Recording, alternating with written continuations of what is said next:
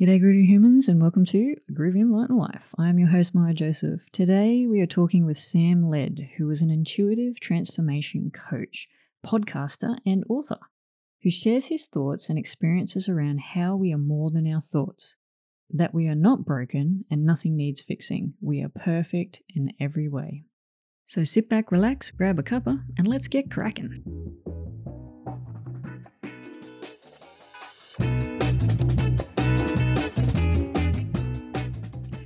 Welcome to the show, Sam. Well, thank you. It's a pleasure. Thank you for having me on today. No worries. It's the next day where you are. You're in the future. Yes. You I are am the in future. I am the future. Already seen the past. That's right. That's good. Yes. That's good. Let's start by you sharing a little bit about yourself and what you do in the world. Well, my name is Sam. I'm Sam Led. I'm a transformational coach and soon to be author of the book called Fearless. And I have a podcast.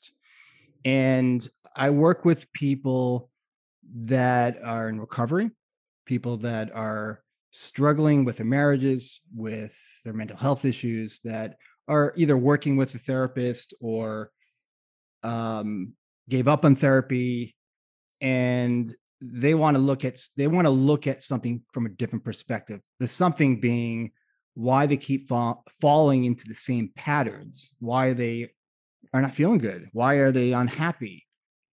And it's interesting. It's really just starts out with a conversation.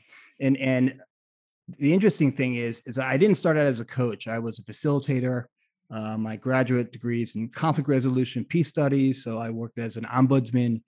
I did public policy work, environmental work in Washington, D.C. I've been all over the map. And then I became certified as a Reiki practitioner, and I did a lot of energy work. Opened up a brick and mortar practice here in Santa Barbara. And I ended up doing the exact same thing I started doing, which was having a conversation. And the conversation led to, oh, wait, there's the insight that I didn't do anything. I just kind of facilitated the insight of my client or whoever was on the other side of me.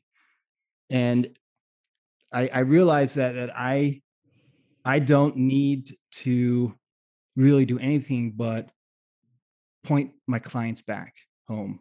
And we'll get into that, what home is. But Very I nice. gave it up already. You gave it up. We'll just continue. That's all I do. That's all I do. Yeah. I just sit and make people laugh. I try to make people laugh.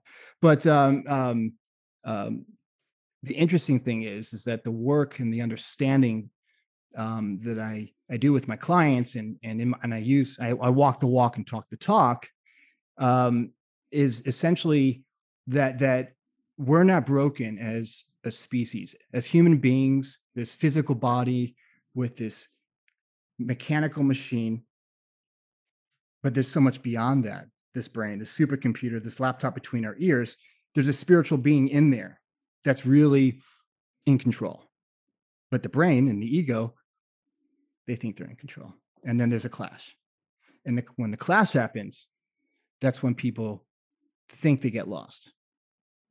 They think that for whatever's going on outside of them, divorce, health issues, financial, old age, whatever it is because of something that they're doing to cause them to feel crappy. And when they see that their essential nature, who they are, is hopeful and positive and loving and resilient, but there was a great metaphor for all of that. And it's interesting because I'm nervous talking to you because, I'm talking to you and you're across the world and we just met, but I can see my thinking going to, oh, anxious. I saw my thinking. And now I'm back here in the present moment. And when I can just be human like that, it's amazing.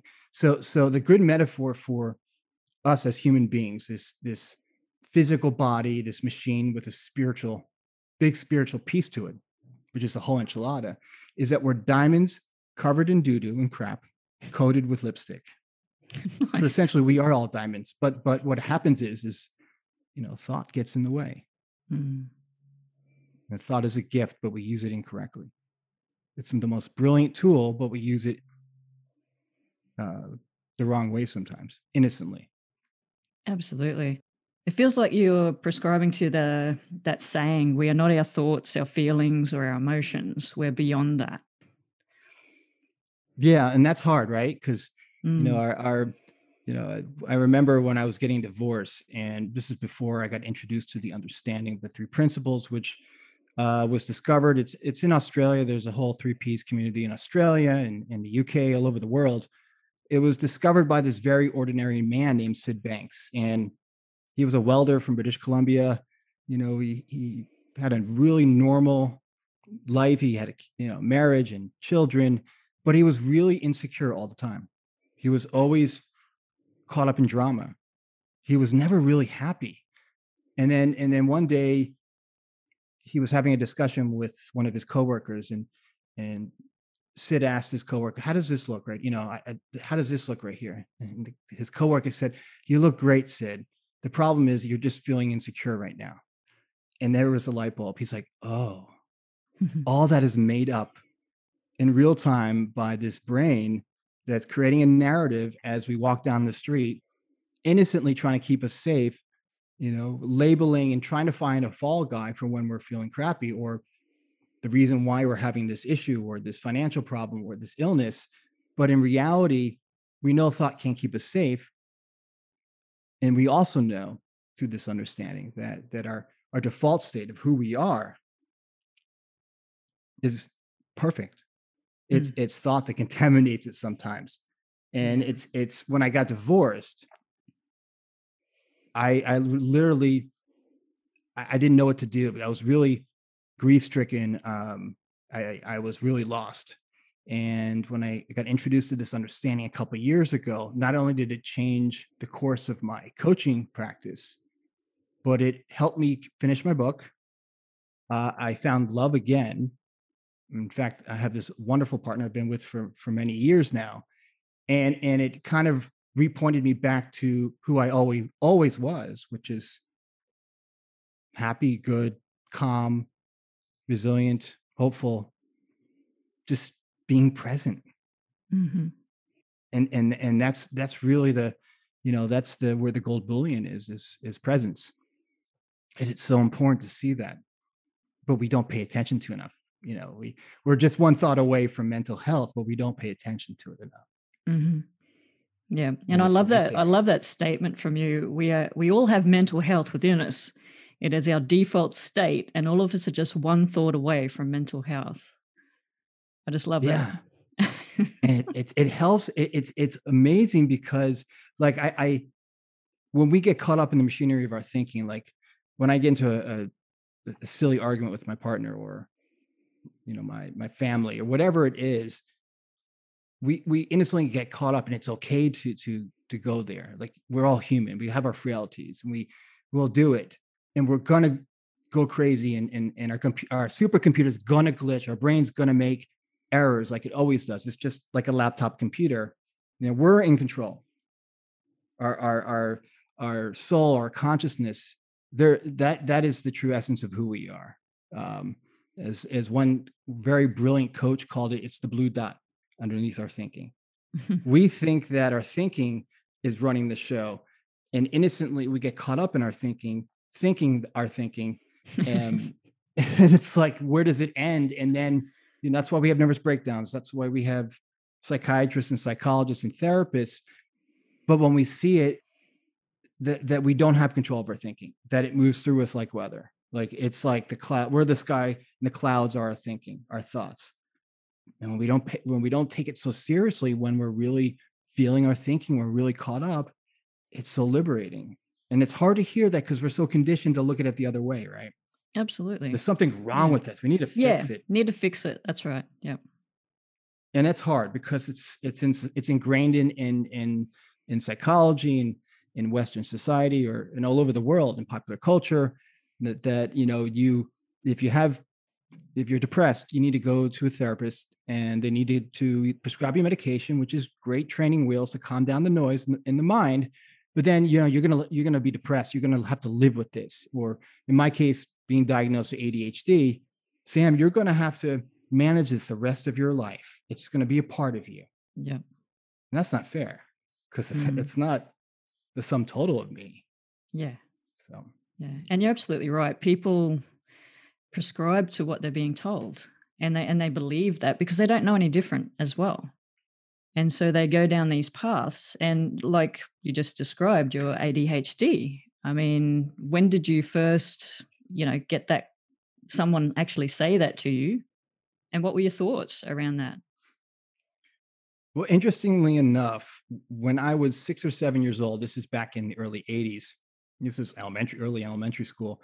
I was diagnosed with a learning disability that mimicked some of the the so-called symptoms, or I call it ADHD thinking. It's not, whatever it is, whatever the brain's doing, the brain's doing. And it wasn't only later on in my early 20s that I got an official diagnosis for ADHD, because back then they really had no idea really what ADD, ADHD was. It was in the beginnings. And so I got prescribed medication, which does help calm down the noise. It gives you that boost of dopamine. But then when I was introduced to this understanding that those of you that are listening can go to my Instagram page, or you can go to my website, you can learn it on your own. You can just Google search Sid Banks and the three principles. I realized that it wasn't that there was something wrong with me. I wasn't ADHD. I didn't have a disattention issue.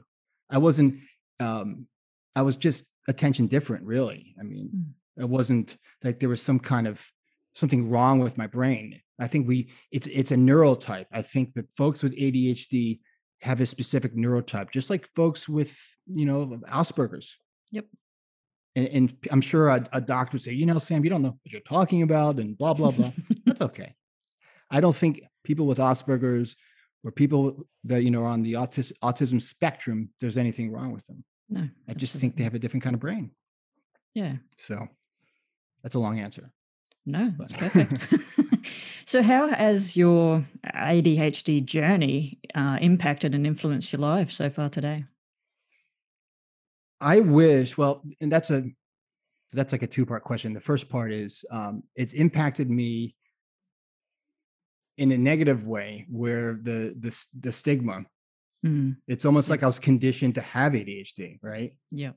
Right. It's like, if you talk to someone in recovery from alcohol, they're conditioned to be an alcoholic.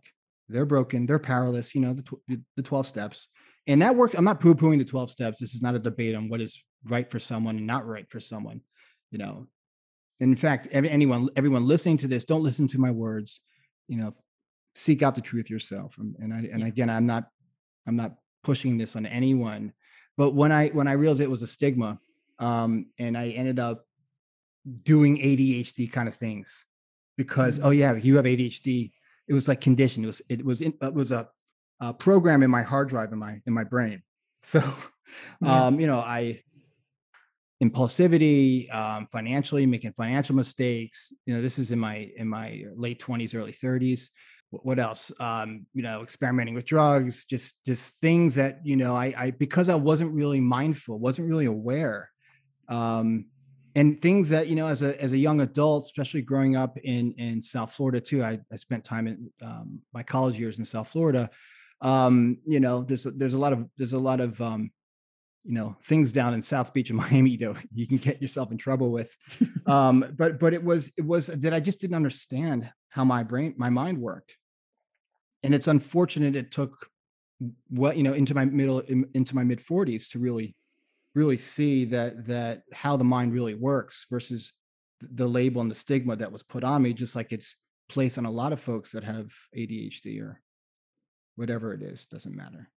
And that's a real shame. And I've started believing that I'm just going to be walking around being impulsive and being overstimulated and forgetting things, and et cetera, having a lot of anxiety. And instead, just looking at it as that's just how my brain works. And when I'm anxious, I could just see it's a lot of anxious thinking on board, and take a step back from it and just slow down, which helps a lot. Just being mindful. Yeah. So for somebody out there who's experiencing like ADHD, or just obsessed with their thoughts and thinking that it controls them. What is, I guess, your method? What's your method of becoming present? You've mentioned that a couple of times now. So what's your method? How do you do it?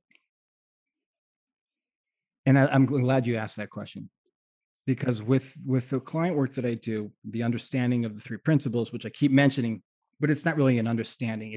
It's not even a method. There is no method. There's no tool. In fact, the from where I look at it, and from a lot of coaches that share this understanding of the three principles, that we are not the sum total of our thinking, that it's the inside out, not the outside in, that we have this infinite intelligence within us underneath this thing called thought, if we pay attention to it enough when we get quiet.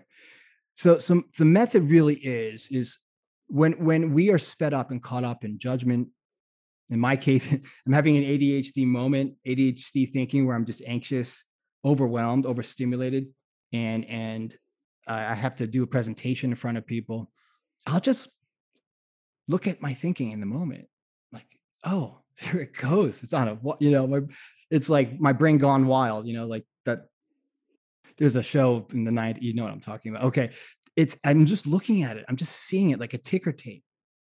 And I'm just looking at it and just getting really curious about that, thinking that I'm really excited to do this presentation. I really love my work. I love my clients. I love what I do. There's really no reason why I'm feeling this way. I just got a lot of anxious thinking on board.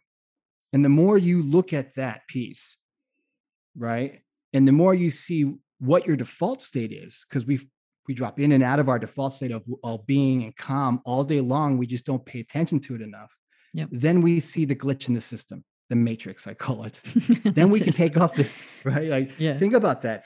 It's then we can take off the Oculus glasses. I'm going really nerdy, Full matrix now. Full matrix now, and see what's up with the brain. The brain is a brilliant supercomputer that is only as good as what you feed it. And unfortunately and fortunately, we have all this conditioning on board, through society, our families, etc., that the brain is picked up over time. But once you can be aware of that the brain is doing the best it can with the thinking on board at that moment, and when you see that thinking is moving through us like energy is moving through, or like a thunderstorm is moving through the sky. Remember the metaphor I used before, that we are the sky and the clouds are our thoughts. You're going to have some turbulence, some thought turbulence now and again, whether you are successful, happily married, and with 3 wonderful kids living in a beautiful house on the Gold Coast, or you're poor and destitute. You're still going to have thought turbulence. It's the system glitching innocently. And when the system glitches, it tries to find a fall guy for when it's glitching, when we're in a bad mood, when we're in a low state of mind. And when we're in a mucked up state of mind, it's like having a distorted, dirty lens on your camera. If you take a picture with a lens that has stuff all over it, it's not going to be the greatest photo with the greatest resolution. The same thing with our thinking, when for no reason at all, because our moods fluctuate all day long. When we're in a low state of mind, that's not the time to make decisions. That's not the time to respond to your upset or mad spouse that's yelling at you for some reason, whatever it is. That's not the time to open your mouth. Now, if you're you're about to go on stage to do a presentation and you're really caught up, there are so many ways to not do anything but sit with it, or stand up and look outside, look at the crowd, or look at your audience, and take the focus off yourself. Because naturally our thinking always settles. Like, I was anxious when I first started this podcast with you, but we're still having this conversation. I didn't implode. I didn't just self-combust. The same thing goes with anxious and overwhelmed thinking. You can be the sound observer of it. You can still do something that's your brain is labeling as scary or uncomfortable. Because let's face it, all of us get nervous when we go up in front of people. And I think I saw a study where people are more afraid of public speaking than death, which is really weird. That's a bit. Did you know that? I mean, very. The brain is strange. But also not strange. Exactly. So just seeing it and knowing that your true nature is calm, chill, good, happy, full of resilience, and capable. That's no baloney. That's who we are. We see it all day long. That we drop in and out of the flow state. The less of of that anxious or scary thinking on board will be impactful, or have some influence on our daily decisions, especially when we're making that presentation. And the more we see that, the more we could just see, uh-oh, I'm losing the plot right now. My thinking's going sideways. You know, let's pump the brakes, let's slow the car down. Let's slow down the plane. The better we are seeing it, the less it has any like power over us. That's it. Yeah. And that's it. And the less we take, and what the less we have the focus on us, on our anxiety, and the more we focus on the task at hand, the less it is a big deal. And the more we do that, we take it less seriously over time. You're still going to be scared, but it's not going to sabotage your presentation. Yeah. That's a long answer. I know. I'm sorry. No need to be sorry, Matt. It was perfect. Absolutely perfect. Thank you. Thank you. So it's like helping people, I guess, to become more aware of their thinking, their feelings in the moment, and then choosing to allow them to just flow through.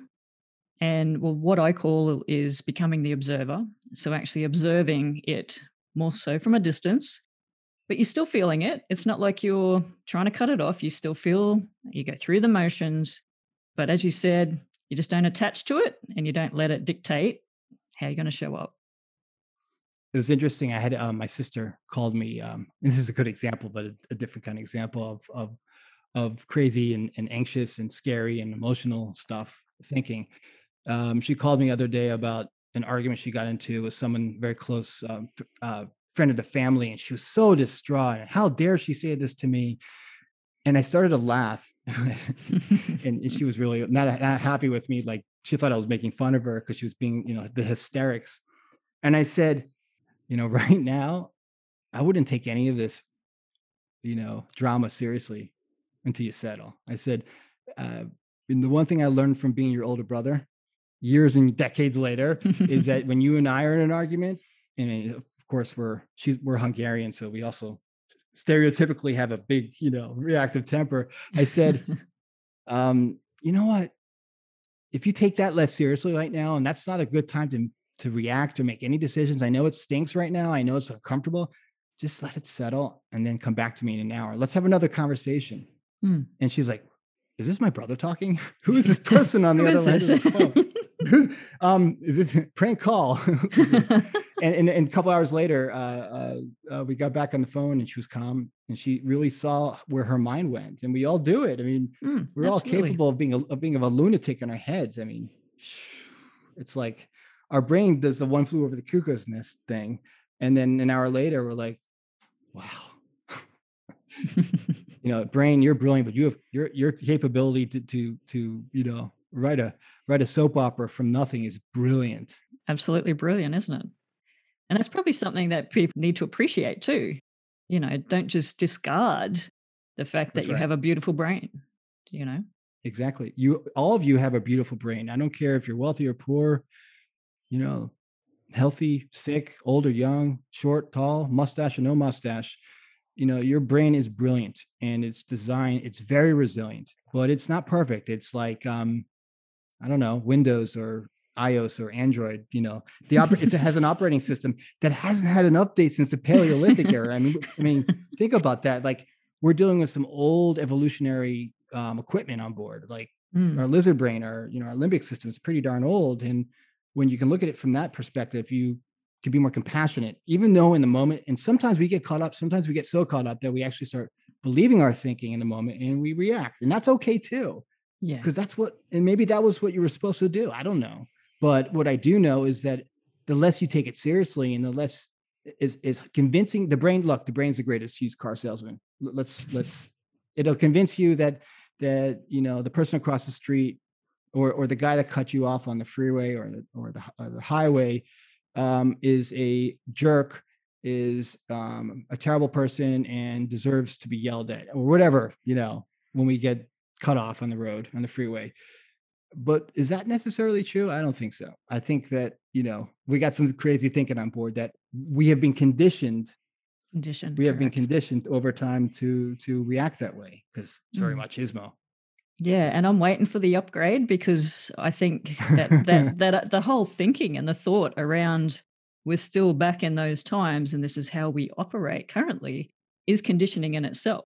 And the more we keep relying on that thinking and belief, we're going to keep doing it and experiencing it, Exactly. you know. Exactly. And you don't have to when we look at this understanding, which look, it's just a different type of conversation about an age-old understanding of how mind works, science of mind, etc. That, and all the great sages got it. Buddha, Jesus, the Maharishi, you name it. Name your favorite all-star prophet, guru, whatever. They were so present and so grounded, and they saw the power and the fault of our brains innocently, because our brain innocently is doing it. And they were able to forgive. They were able to show compassion. And now when I get into an argument with my partner, because we get into arguments with our partners until we're 90 years old or past that, I know that at that moment, even if it feels like my partner is doing something to me which is making me mad and angry, or she's doing something that's annoying, or I'm being annoying and she thinks that I'm being annoying, we know that it's not us. We know that it's the other person's just got some thinking on board, conditioned thinking, and the brain's gonna blame the other person. The brain has to find a fall guy for the reason why you're feeling like this. Even and what I stopped doing is, criticizing my partner for my state of mind, even if my brain is telling me otherwise. Because how's that possible? I have a set of equipment on board, and she has a set of equipment on board, her brain, and we, there's nothing outside of us that can cause us to feel anything, but our brain has it backwards, because we feel that way. We have a low mood when nothing's happening, when our partner's not yelling at us or our partner's not being annoying. We can also be in a good mood and our partner's being annoying, and we can laugh it off. So how do you explain that? Yeah. Like, I can be annoying. We all can be annoying. I can be especially annoying, people. And my partner is in a great mood, and she might laugh at me, or, throw a banana at me. I don't know, be silly, or she can be in a bad mood. She had a bad day at work, and then she might react innocently. And then I won't take it personally, because I know that she's just got on some caught up thinking on board. And I'm not talking about physical abuse. If someone's dealing with that, then there's no excuse for that. Now, there's a term called psychological innocence that I want to share with the audience that really means is when someone's caught up in a low mood and they do something that you would perceive to be not cool, whatever it is, whether they are rude or obnoxious, that's innocent.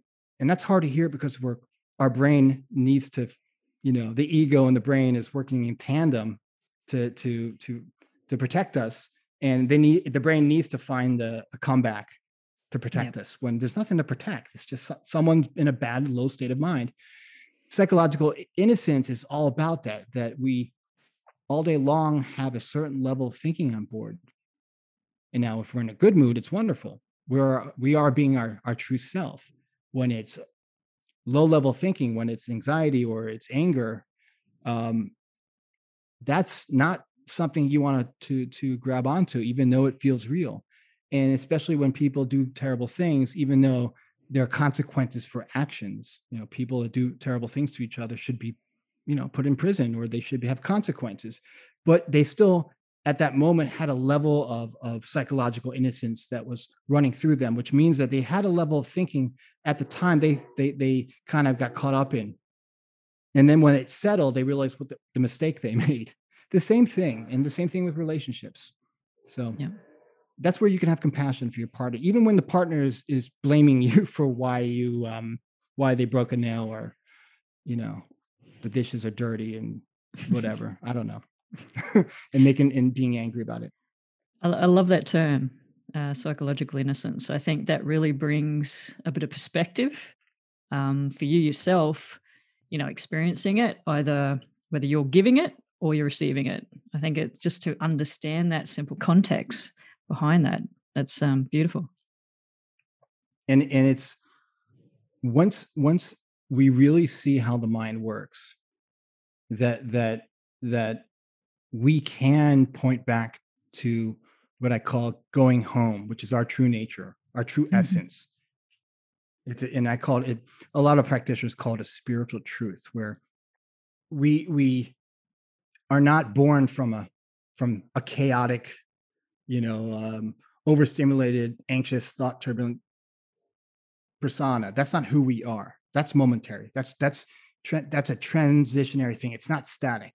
And once we see that thought's not static, that's moving through us like the weather, we won't take it on board. We won't take it as seriously. And that can be so liberating, especially at work, when we're dealing with a difficult client, when we're dealing with a difficult boss or a colleague at work, even though, maybe our livelihood's at stake, or when we see it that way, we suffer less. And then we can, by being in the present moment more, when we are not caught up in the moment, we can make better decisions. We can, and that's where all the creative stuff comes from. That's where we fall in love and we write the next book and we create a podcast. Yep, And absolutely. it's wonderful. And it's right there. It's right there, you know, in front of us. But sometimes we don't pay attention to it enough. Yeah, And there's the rub. that is. We're just one thought away. Yeah. Life gets in the way. Is that true? No, life is neutral. And that's Absolutely. the thing, when the Oculus glasses are on. Okay, when we're in the simulation, Mhm. right? When we're in our thinking, we're up here caught up in our rigid, conceptually based, intellectualized, momentary thinking. Right, the brain goes into like this mode. Right, it's like it's zooming into the problem and it's hyper focusing in it, and it's like it's like the Terminator. You know, with Sarah Connor. It's like it's zooming into the target. That's what the brain does sometimes. But when we see that the brain loves you, it's just trying to keep you safe. But the only thing the brain knows how to do is to keep you safe with thought. And thought doesn't keep you safe. You keep yourself safe, not your nutty thinking at the time. And when we see it that way, it's a lot easier to not take the bait and believe everything that the brain's doing. You don't have to believe every thought. And the quality of our thinking, is the ultimate check engine light, right? It's the ultimate barometer to, our state of mind. If our state of mind is sideways, if our cognitive lens is distorted at that moment, it's not a time to, make a business decision or a marital decision or whatever, Any decision. any decision, right? Don't drive angry. Yeah. It's that kind of thing. And but it's so liberating when we're really feeling upset about something, or we're just anxious or depressed for no reason. When we can see it, it's just the brain glitching. Mm. That thought always settles. That we have on board a thought settling system where the operating system in our brain is constantly updating. So we always get new, fresh thought moving through. When we can really rest in that and know that, the less of a self-sabotaging experience we have when we're really, really in a low mood. I mean, if you can imagine, especially with folks that are, you know, have dealt with suicide and just deep depression and these horrible things. I mean, if they were they had this understanding on board. I'm not saying that it would work for everybody, but it would save a lot of people, and it has saved a lot of people, this understanding. And they've had practitioners go into prisons and share this understanding of how the mind works. And prisoners, when they left, the coaches would go in for a couple months and work with prisoners, especially like in big prisons, like here in California, we have San Quentin.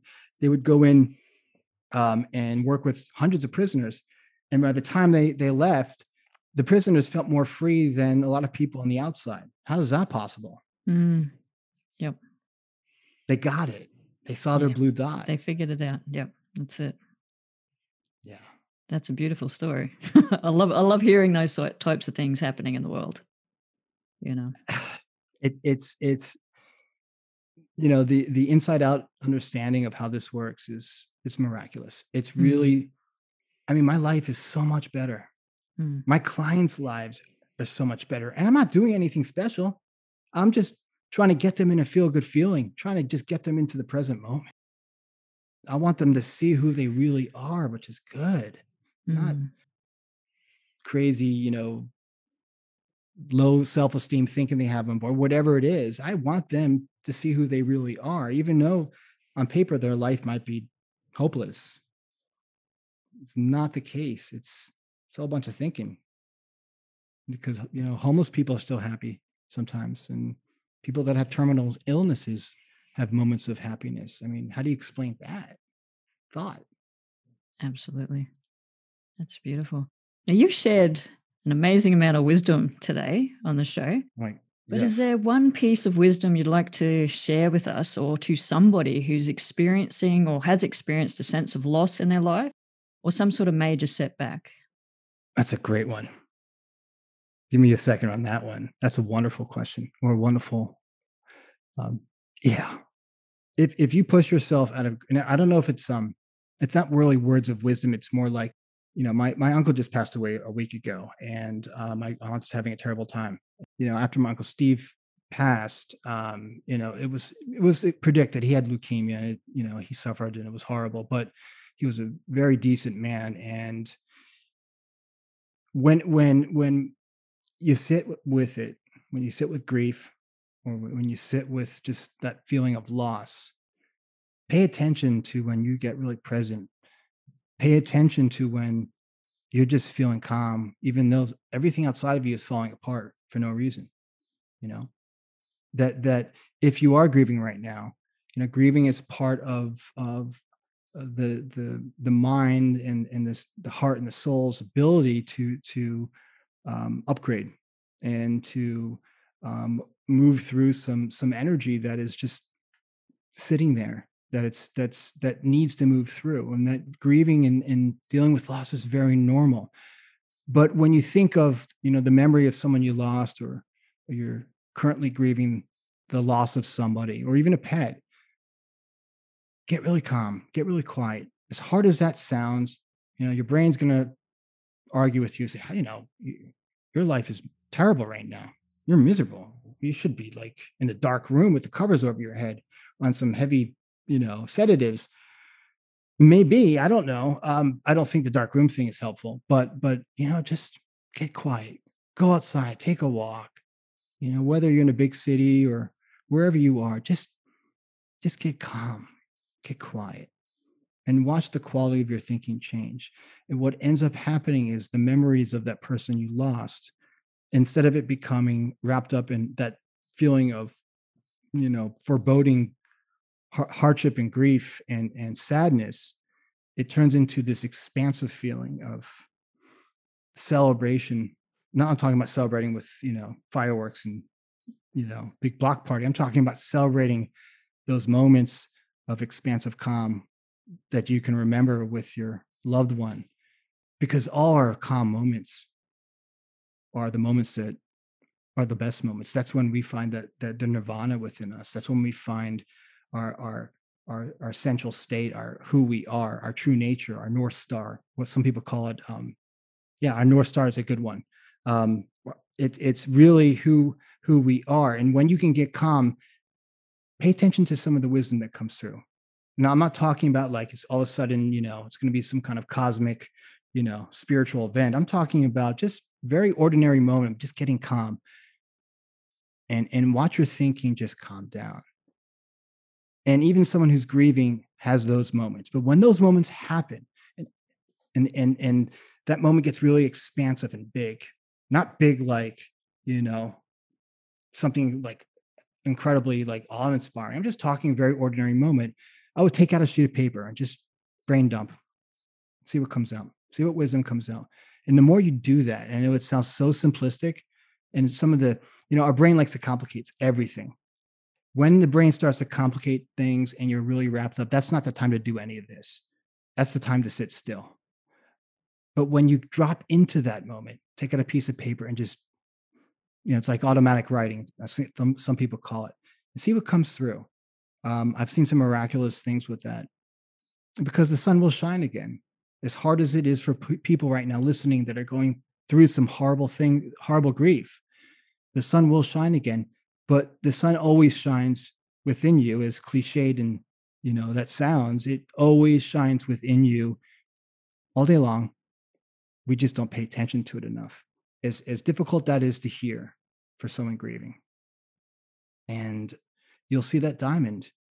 And when you start getting that insight and wisdom, and you start relaxing into hope again and not feeling hopeless, when your world came crashing in when someone passed away or you lost someone dear to you, when you see that your wisdom and insight is a calm voice that's just waiting to come out and is always there on tap, but sometimes thought gets in the way. And the more we do that, the more we see. And you can just sit in the back of if you're religious, that's great too. You don't have to be spiritual or religious. I'm not particularly spiritual, but if you are, sit in the back of your church or your synagogue or your mosque, or you don't have to learn a special mantra to move through grief. You don't have to learn a special technique, thought stopping, affirmation, whatever. Those are great for some people, but you can never stop thought. No matter what affirmation, tapping technique, EFT, NLP, I can name there's so many different techniques. That might quiet the brain down temporarily, but it never really lasts, because you don't need to fix something that's not broken, because it's built into the system. Our system is working perfectly, but it doesn't sometimes. Just like turbulence on an airplane, that's not fun sometimes. I mean, especially on a long haul flight, if you go in Australia, turbulence is not fun. Well, neither is grief, and neither is depression, and neither is anxiety or panic attacks. I mean, that stuff is very, very debilitating. But the more you see it as thought, the more you see it as moving through you, the less over time it will have such a stranglehold on you. As hard as that right now is to hear for those of you that are caught up in grief. So that's what I would say. Thank you so much. That was beautiful.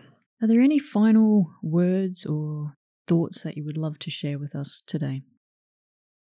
Well, I have a if anyone wants to check out my some of this insight into the work that I do, you can go to my Instagram page. I don't mean to give myself a plug, but I really want to be a source of be helpful to people that are really struggling, because none of you are the sum total of that struggle right now.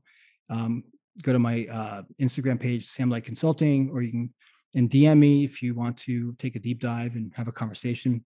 Offer complimentary consultation, and I would check out the work of Sydney Banks and the 3 principles. It's all free, and if you are struggling right now with grief, this is not the ending chapter of your life.